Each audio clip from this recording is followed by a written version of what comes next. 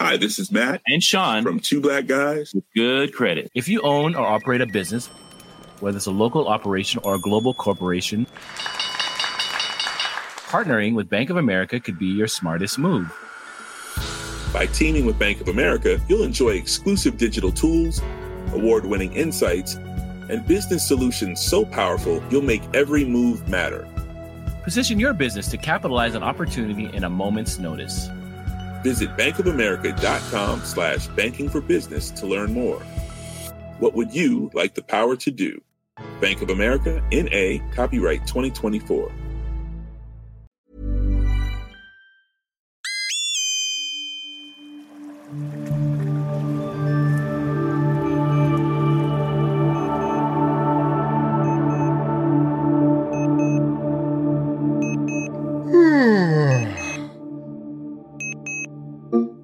Good morning, Alok. It's Tuesday the 28th of June, 2050. Let's get you started for the day. Opening your blinds.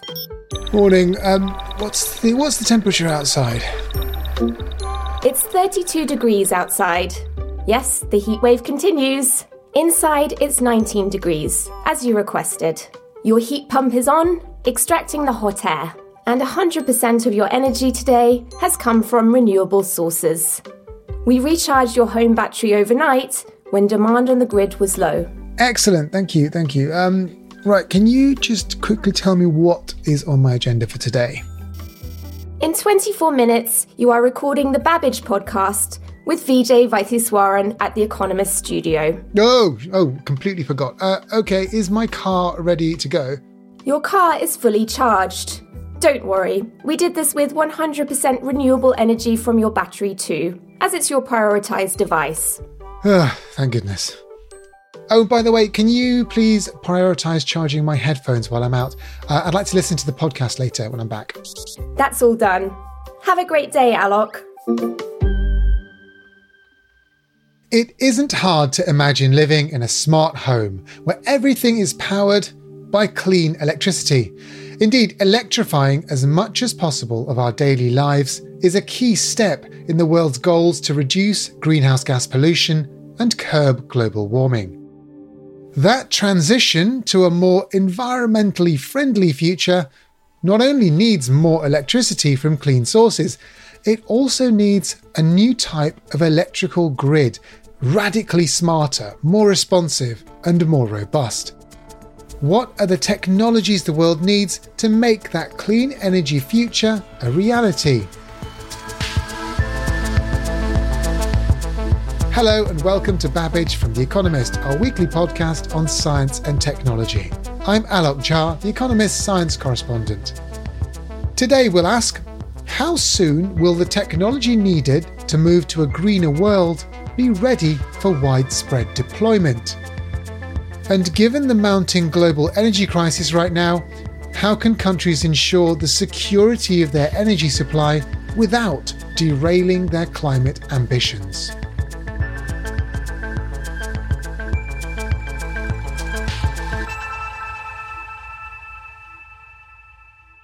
I'm joined on today's episode of Babbage by Vijay Vaitheswaran, The Economist's Global Energy and Climate Innovation Editor. Now, Vijay's just written a special report about climate technologies for The Economist, which is what we'll be taking inspiration from today. But regular listeners will recall that he was also the host of To a Lesser Degree, our podcast series around the COP26 Climate Summit last year. I highly recommend listening if you haven't already. Vijay, thank you so much for joining me. It's great to be with you. Now, Vijay, you started on a mammoth project some time ago, putting together this special report. What questions were you trying to answer when you started? So initially, nearly a year ago, when I proposed this idea, I thought what great climate technologies will be breakthroughs in 2050. But obviously, given the energy shocks that came at the end of last year in Europe, as well as the invasion of Ukraine and the Russian oil embargo, the gas crisis in Europe, and how all of this affected energy markets on one hand, and secondly, looked like it might derail the global momentum towards dealing with climate change coming out of the COP26 summit. I said, you know what, this is really not the time to be talking about 2050 in a chin-stroking way about things that may or may not happen. Let me look at what's here and now. I wanted to see in a practical way what the next 10, 15 years would look like. And is it possible to thread the needle, to reconcile energy security and climate security? Or is this something of a virtue signaling exercise that, in fact, the climate agenda may be derailed by a decade? Okay, well, at the start of the show, we heard a snippet of my future in the net zero world. And one thing you don't know about me, Vijay, is that I've also invented a time machine that has taken me to the future and back again. Now, I want to know, from your expert view, was it a realistic impression of the technology that might be available in the next few decades? Absolutely. In fact, I would say, this is a combination of technologies that are available today and are making their way to market in as soon as the next 3 to 5 years in the advanced markets, like the United Kingdom, like California, maybe some other parts of the world as well. The technologies for a demand-side response, for smart grids, for energy storage in your home, or let's remember, electric vehicles, which are taking off like gangbusters around the world, are actually energy storage devices as well. When they're enabled for bidirectional charging, your car can not only take power from the grid, but can provide power to the grid at key moments to help prevent it from going to overload. The technologies have gotten a lot better, in particular the software systems, the machine learning, to make this seamless, to work together, to connect the smart home solar with the battery, with the demand management software that makes it easy to use. One of the things you mentioned there was batteries, storage. This is a question that comes up whenever we talk about renewable energy and building more windmills, building more solar panels to feed into the grid. Of course, renewable energy, famously, it's intermittent. And so you need ways of storing it at different scales. For the home, for example, how important do you think home storage, home batteries are going to play in the transition that you're writing about? I think it's going to be an important part of it, where you have home energy systems, particularly with solar. Just to take an example in California, where a huge amount of solar has been deployed and much more is going to be deployed. 95% of the solar home systems that are now waiting to be deployed for approval, ready to roll and just waiting for a tick box from the regulator, are with batteries included. That is, they're embedded with energy storage and with the software so that they can store the energy at a time when it's made, when it's cheap or when the sun is abundant. They can sell it back to the grid when they can make a profit for the customer, for example. And so using solar panels and batteries at home, this is the start of the decentralized, democratized grid, isn't it? Where consumers and households and others can share the excess electricity they make to each other, and that can meet some local demand. And if there's even more than that, it can be fed into the national grid whenever needed. And in fact, it's beginning to happen even in ways that are invisible, which is very exciting. And I've followed clean tech for quite a long time. But when I moved into my current apartment in New York, where I wrote this special report from when I wasn't reporting it from the field, pretty unremarkable New York place, good view, good location. The AC and heating works fine. The insulation's pretty good. And I said, well, this is what you get in New York. It wasn't marked as a green building. But in the course of doing the research for this, I discovered that one of the world's biggest energy management companies, an Italian company called NLX, actually has installed big batteries in the basement of my high-rise. And in some of the other buildings that the landlord has around New York, they have solar panels and batteries and sophisticated software. So they aggregate this power, and when the local utility is about to reach a blackout or brownout in the middle of summer, it calls on that power and seamlessly feeds into the grid, prevents a blackout. The landlord gets some extra profits. My rent is a little bit lower and my utility charges are a bit lower, and I don't suffer a brownout. And all this is done without me even being asked or told, or having to make fiddly choices on an app every hour for what temperature setting I want. Cold beer, hot showers, comfortable apartment, and energy services that actually work. I think that's the vision. So Vijay, let's broaden all of this out a little bit further. So electrifying everything is all well and good, but do you think that a grid can be entirely made up of renewable sources?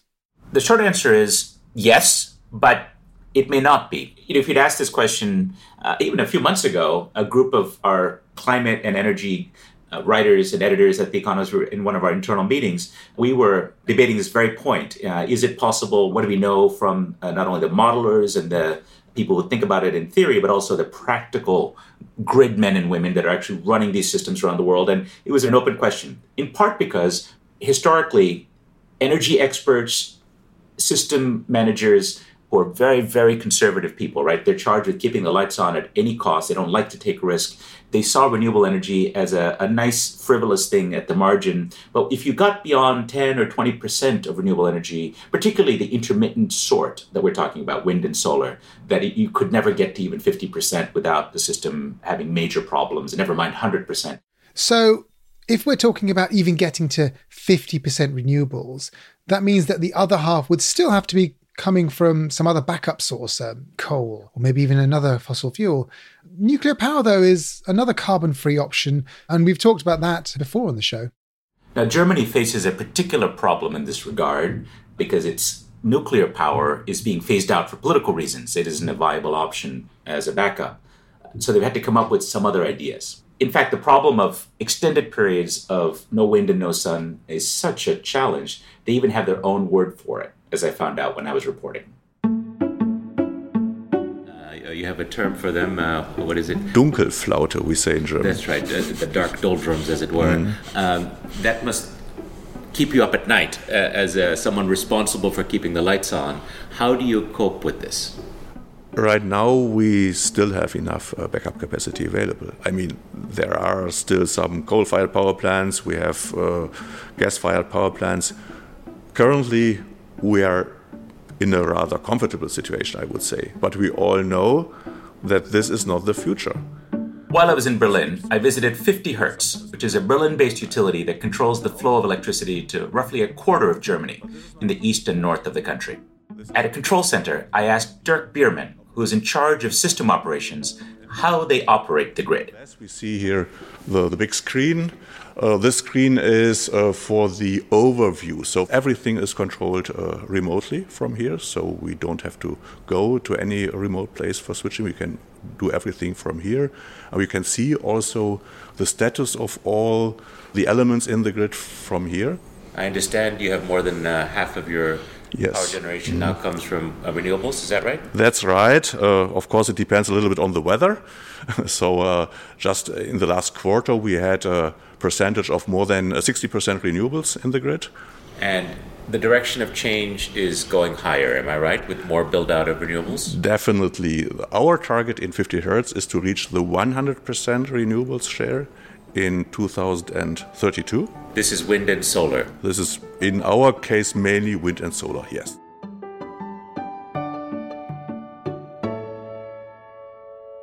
So Vijay, that sounds incredibly ambitious. 100% renewables through a grid. I mean, is that possibly too ambitious? Well, look, ambition is what's required now to be able to deal with the climate crisis, right? We have seen, just in the last couple of months, California had nearly 99%, a very big state, from wind and solar alone. Part of Australia's grid was run at 100%. Denmark, 100% wind. Now, this isn't permanent or sustainable yet, but we now see that it is possible. And now we're rethinking about this, even among utility folks who are saying, actually, as long as we have the right kind of supporting infrastructure, let's say energy storage, maybe some kind of firm power we can rely on, we can certainly get to 80% of intermittent renewables. If you go to 100%, you'd need to overbuild. It'd be much more expensive, was what the modeling says. So it is possible, but there are challenges. Dirk Bierman, who I met at 50 Hertz, told me about some of the difficulties of balancing a fully renewable smart grid. There are two main challenges. The one challenge is the balancing challenge, that we have to make sure that the intermittent renewables meet the demand in the grid and that we keep the system balanced, which is a challenge because we can never know exactly what will be the infeed from the wind, what will be the infeed from the solar power. We rely there very much on good forecasts, of course, but forecasts are never accurate. So we always have to take care that we have some reserve margins to do the necessary real-time balancing in the end. The other challenge is that you are never sure that you have enough power. So you always have to provide some backup capacities to make sure that you have also secure power supply in case that there's no wind and that there's no sun, for instance, during nighttime. At any price, we have to make sure that electricity supply is kept. So, for instance, we have to shift from renewable energy that cannot be carried to other power plants that normally would not run just to make sure that we have enough electricity in the grid that we can also carry to the consumers. And these are, of course, always moments of tension where we have to make sure that we take the right measures, because in such moments it is against time that we have to react fast. Okay, so with upgraded grids, better grids, we can get a lot closer to renewables only. But it would also be surely a good thing to have backup systems for when renewables just aren't available. I mean, that's going to happen. Something that's been talked about a lot are battery systems at the level of grids. So not battery systems just in your home, but actually grid scale battery systems. What's available there? Well, to me, this is the most important kind of enabling technology for decarbonizing energy systems that is feasible. We can see the pathway to get there, in part because we have some already. The same kind of lithium-ion batteries that move electric cars that people are familiar with, or power your laptops and smartphones, have been deployed at scale on the grid. In California, they can provide 4 hours of power to the grid, which is quite a lot by the standards of energy storage, at grid scale using lithium-ion technologies. And now bids have gone out to extend that to up to 8 hours. And so this is feasible. However, when we look to the next generation, we're really looking at technologies that go beyond lithium-ion technologies to several other kinds of energy storage that would be long-duration storage. Okay, so it's getting quite exciting, all of the technologies you've already mentioned, and there's even more to come. So how optimistic are you feeling now about all of this? I was particularly struck spending time on the German grid operators' control system and talking to their engineers. And reliability is absolutely essential in a country like Germany. This is one of the most reliable grids in the world. And having the grid system operator tell me, we're at 55% wind and solar today, and we expect to be at 100% by 2032, and we know how to get there. We are very confident that we'll get there. That, to me, was quite eye-opening. And I think that it should change one's expectations and thinking. Now, again, it can be extremely expensive to go to the full 100%. Societies may want to stop short of that and have other forms of so-called firm power, backup power, that could come from a variety of sources. Nuclear would be one good way to do it because it's carbon-free. But nevertheless, I think that the idea is now proven and certainly accepted by practical people who are in charge of running the grid rather than just, let's say, environmentalists throwing rocks. And even though we have the clean tech available, it doesn't mean that it's going to all happen tomorrow, right? There is going to be a phase of transition where there's going to be dirty fuel used for some time. Absolutely. And fossil fuels will be with us for quite a long time. The real challenge, I think, is knowing how to phase out the dirtiest of them. In this case, it's coal when it comes to both local pollution as well as greenhouse gases, and how to find alternatives.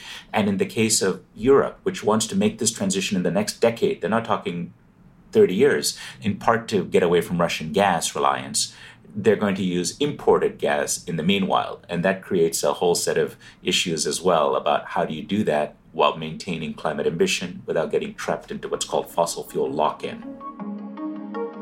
Well, coming up on the show, we'll explore exactly how the transition should be navigated, and we'll put all of this into the context of the energy crisis. But before that, it's time for a quick reminder that in the current edition of The Economist, you can explore climate technologies in great detail, as Vijay has written a mammoth 10-page report on all of the things he's been talking about in the show. It's all in glorious detail, and it's absolutely worth your time. Alok, can I also recommend that listeners stick their head in the sand? No, actually, what I mean is that there is another wonderful article in this week's issue that I really enjoyed reading. Katrine Brahik, our environment editor, went deep underground and reports on the world's first disposal facility for nuclear waste in Finland. I'd highly recommend the piece. You know, I've not seen Katrine for a few days. I'm hoping she got out of there, because that's going to be for disposal of nuclear waste for the eons. Well, I'll make sure she's back. Yes, look, for all of those things, head to economist.com/podcast offer to get the best possible subscription offer. There's a link in the show notes. Vijay and I will be back in just a moment.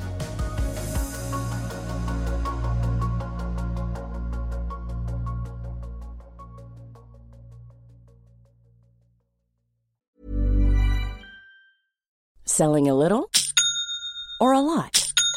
Shopify helps you do your thing however you cha-ching. Shopify is the global commerce platform that helps you sell at every stage of your business. From the launch your online shop stage to the first real life store stage, all the way to the did we just hit a million orders stage. Shopify's there to help you grow. Shopify helps you turn browsers into buyers with the internet's best converting checkout. 36% better on average compared to other leading commerce platforms. Because businesses that grow with Shopify. Get a $1 per month trial period at shopify.com/work. Shopify.com/work.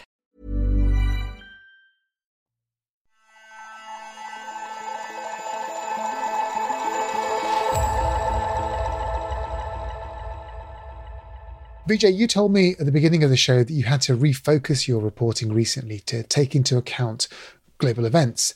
Can you explain to me exactly how the war in Ukraine and the energy troubles that have followed that will affect the world's attempts to move away from fossil fuels? So energy nerds like to talk about a trilemma, three pillars in thinking about energy policy and energy markets. One is dealing with environmental consequences, particularly climate change of energy has taken precedence in Europe, dominated the discussions in the last 10 years. But the second one is energy security, which can relate to geopolitics, getting your energy from dodgy sources like Russia, as it turns out, or even keeping the lights on, as simple as that. And of course, the third pillar is economics, making sure energy is affordable.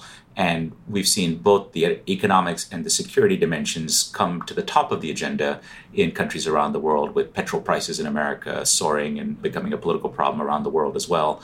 And of course, the reliability of energy from certain parts of the world, in particular Russia at the moment. I wanted to find out, are there ways to advance an ambitious decarbonization agenda that's renewables, but also very important bundle of technologies like smart grid energy storage and related technologies, while investing in the kind of things to support it, which Europe is looking at, but other parts of the world, even California is looking at natural gas to support that transition and do it in a way that's climate consistent, that's not the dirtiest way of doing it. And that's really the very hard question I think that the world needs to come to grips with, is how can we continue to use fossil fuels in a way that doesn't undermine the climate transition? Well, let's talk about that transition part a bit more. Right now, there are plenty of shale oil and gas fields operating all over the world. Is there anything that can be done to reduce the climate impacts of those specific, quite dirty fuels? The short answer is yes. And here's actually some good news that was more surprisingly positive than I expected. There's a lot of data now that's emerging from satellite observations, from on the ground, from some other ways of detecting leaks that suggest that a gas is made in a way that releases a lot of methane from the flaring process, which is a leakage that's lit on fire or just gets out from pipelines and tanks and so on. And the Russian gas pipeline network is notoriously bad. But there's also ways of dealing with it, and that has to do with the technologies for measuring, monitoring, and managing these sorts of emissions from natural gas. That's why I traveled to Odessa in Texas, in the heart of the Permian Basin, which is really the center of America's shale oil and gas industry. Now, the vast area might look like any other pretty desolate part of the rural Texan landscape from above, but in fact, it's filled with thousands of oil and gas wells and storage facilities with pipelines for those hydrocarbons to get to market.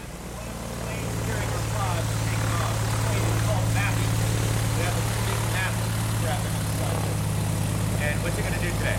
Today it's going to be flying around over the Permian Basin, mowing the lawn in a certain area. It's going to be one of several planes flying today. And we'll be finding methane leaks so we can report those to the oil and gas operators and they can fix them.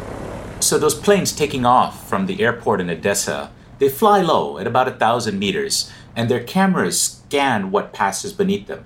But they're not looking at the ground, they're looking at the air just above the ground to detect the telltale infrared signature of methane as it escapes from leaks at the wells, as well as along the pipeline infrastructure or at storage facilities in the area. So in a sense, they're monitoring natural gas's impact on global warming. Can you just talk to me about methane and its role in climate change and global warming? I mean, we know about carbon dioxide. Where does methane fit in, and what can anyone do about that? You're right that carbon dioxide is the most widely known aspect of gases that contribute to climate change as a warming gas. Methane, which is the most important component of natural gas, but also has other sources, agriculture. We all know flatulent cows famously release methane. But a big source of methane emissions is from natural gas leakage. And it matters because over the next 20 years, which is a vital period for coming to grips with climate change, that leaked methane may have 80 times the impact in terms of climate warming as carbon dioxide. So it's shorter lived, but much more powerful and potent as a greenhouse gas. That's why it matters. And the second reason is that we're emitting a lot more of it than was thought or understood or admitted by the energy industry particularly. And this fact is coming to light because we now have rapidly advancing technology for detecting it. So what kinds of technologies and instruments are there to start to detect these leaks? One is satellite observation. And so that's giving the bird's eye view, as it were, or really the way up in space kind of view. Airplane-based approaches and drones are giving much closer ground view. They can cover less space, obviously, in a given day than a satellite could, but you get maybe a finer resolution of view, and different technologies are being used in the drones.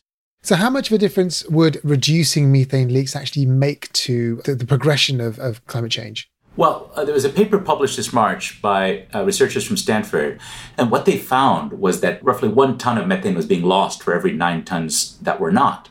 And when you go through the math of the greenhouse gas impact, it turns out that the companies in the Permian, if this is the correct amount, is validated by other research as well, will actually end up causing much more damage to the climate from those leaks than the natural gas will produce when you burn it over the next 20 years after the gas is sold, which is stunning. It's absolutely staggering and unsustainable. And so that's the kind of result we're beginning to find in research that's being done comprehensively around the world. That's incredible. That's an incredible sort of statement, because also given that it's not a problem that's been on people's minds until relatively recently. So, I mean, are governments or members of the energy industry actually trying to tackle this in any sort of meaningful way?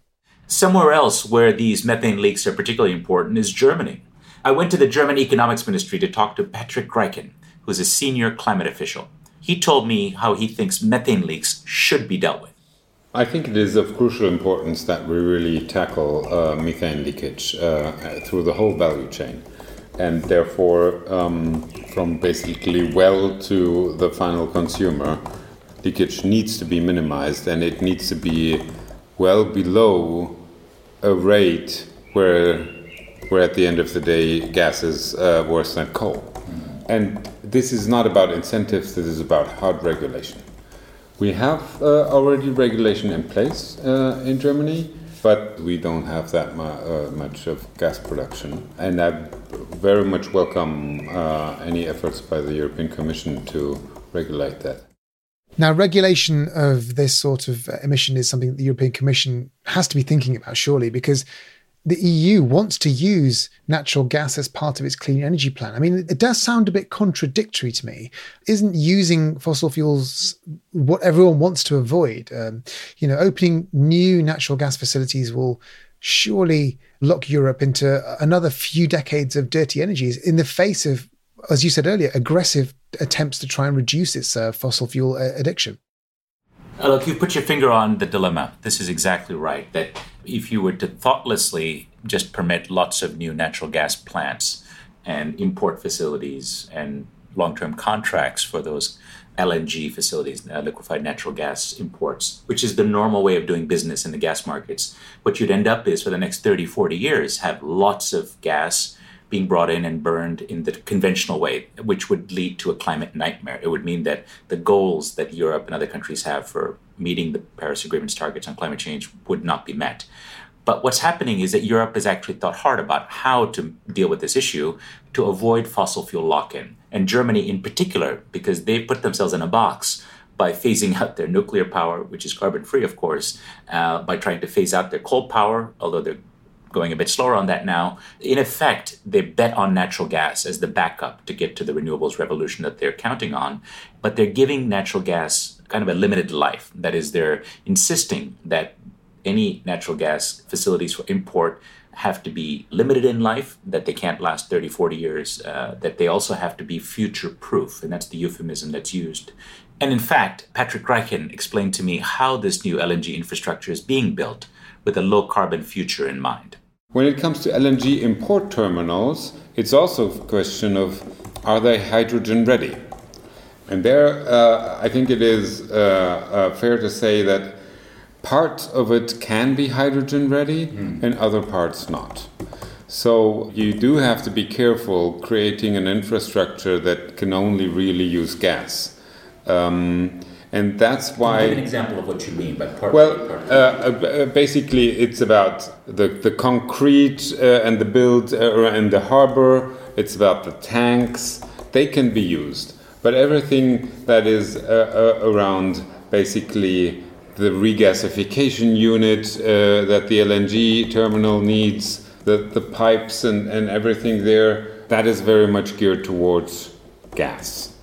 And especially the LNG regasification unit. And we won't need that when we import hydrogen, let's be honest. So in a way, I'd say a third, maybe 40% of what we build there can be reused in a green world, and the other parts won't be used. Which is why, when it comes to LNG import infrastructure, we'll be having floating, flexible units for large parts of it. Mm-hmm. So it's so-called FSRUs. Right. And then after 10 years, they can also easily be dismantled. And in a way, even if we don't need them at some point in time, they have an insurance value if we get into a crisis again. So to make natural gas consistent with the renewable future, you need to work on methane leaks and then use hydrogen.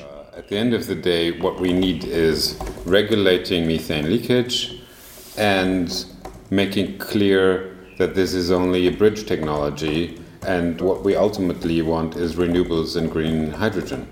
So trying to green a fossil fuel doesn't work. At the end of the day, it's a fossil fuel, and we should be all aware that we'll need it for some time, but it's nothing we want for a longer period. Now, it's clear that green hydrogen is kind of the fourth pillar next to renewables, efficiency, and electrification. And we will need it in all those sectors where electrification doesn't work. Vijay, I know that you are, as well as everything else, the Economist's hydrogen expert. So can you just unpack a little bit what Patrick means by the sectors where electrification doesn't work? Where does hydrogen fit into the green energy future? Once we make hydrogen from a source, let's remember it's a fuel, it's not an energy source, but if you make it from something like renewable energy, it's green hydrogen. You can use it to decarbonize those industries where it's very hard to get windmills to transform. For example, the steel industry or heavy industry, places where there's a lot of industrial heat that's used, that's virtually impossible to do with renewable energy by itself. But hydrogen made in a green way could solve that problem over time.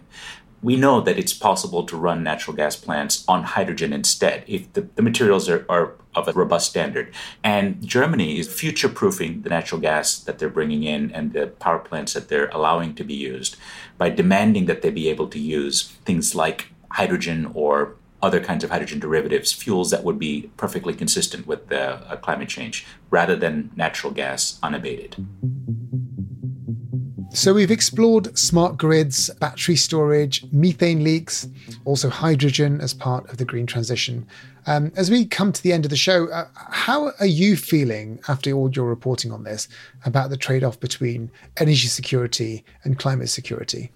This is a time where it's easy to feel despondent. I think if you're concerned about climate change and take it seriously, there is a real prospect in parts of the world that we're going to be walking sideways, if not backwards. Coal use is up, oil use is up. Of course, natural gas is going through the roof in terms of price, but also in terms of consumption. And if we don't step in with a thoughtful, joined-up approach that links together policy with markets, with incentives and behavior change, we're going to end up with a much dirtier decade that actually sets efforts at climate change back terribly. And I think that's the danger. For me, the good news and the reason why I went to places like California and Germany, which are at the vanguard of climate policy, but also to places like Texas, which are in some ways the source of the problem, producing the fossil fuels that we could get locked into, is to find how do you bridge the green future with the necessary kind of fossil infrastructure that needs to get us to that green future. It's not realistic to go to 100% renewables overnight. That's a silly idea. But on the other hand, to have that as a vision, you need to do all the supporting infrastructure of smart grid, demand management, consumer empowerment, and of course, making fossil fuels like natural gas ready for the future and done in a clean way, managing their emissions. To me, that's sort of a grown-ups, joined-up kind of approach that I think becomes clear, and that left me more optimistic that it is possible. Did you find good examples that gave you reasons for optimism where this joined-up thinking is actually happening? Here's the good news and why I left a little bit encouraged, having gone in, again, somewhat discouraged into this journey. I went to a power plant called Reuter West, which is a large coal-fired facility, one of the biggest powering Germany. It's run by Vattenfall, a Swedish firm, a huge utility. And that in itself would be depressing because this is part of the problem of dealing with climate, these massive coal plants that have been around for a while and are going to run for another few decades. However, what's happening there is actually a transformation. It's a synthesis between what's happening with old energy and the renewable future, because they're transforming this to go from coal to natural gas, ultimately to hydrogen, and they're combining it with elements like energy storage and combined heat and power. And that's going to allow this to be a power plant of the future built on the bones of crushed up dinosaurs, the old fossil bones of a coal power plant. We have here a power plant, and in the moment, our fossil, what we need is coal. I was shown around by Marika Breunung, who is a project engineer at the plant. Then this plant is ending in 2030. We first went inside to see a mega boiler, how the company heats the water to the right temperature. The power to heat idea is that we have here boilers, and we need energy, for instance, renewables energy, what we have from wind parks, solar energy, and when we can use it, then we get the energy inside the boiler and heating the boiler. So the idea is to heat water. Yes. And to store the water and to give to customers as hot water for heating. Am I right? Yes, for heating and for warm water. And then we toured outside what I can only describe as a massive thermos flask, an enormous facility that's just being completed that will be an energy storage unit that can be used to draw heat in the middle of winter, let's say. If there's a system failure, it can provide more than 12 hours of heat to the local heat and power system. But it can also be converted to electricity to provide power during times when the grid might otherwise have a brownout or blackout. It's also a new project, and we see here our heat storage. And inside we would like heat water. When we have no energy and when it's very cold in winter and we need more water for our customers, then we can use it and push it in our heat grid. So this really gives the kind of integrated, flexible energy system that we need to start thinking about if we're going to tackle that tension between energy and climate security in earnest. That's absolutely fascinating. Vijay, thank you for explaining that and also for explaining the future of the climate energy transition to me. So thank you for your time. It's been a great pleasure, Alok. And thank you for listening to Babbage. We're not the only podcast from The Economist this week looking at climate technologies, by the way. The most recent episode of The World Ahead explores the future of green travel. Join host Tom Standage as he takes a flight in the year 2042 and asks, can long-haul flights ever be made climate neutral? Find The World Ahead wherever you get your podcasts. Babbage is produced by Jason Hoskin, with mixing and sound design by Nico Rofast. The executive producer, and also the voice of my future smart home, is Hannah Mourinho. I think that's quite enough from the smart speaker. I'm Alok Jha, and in London, this is The Economist.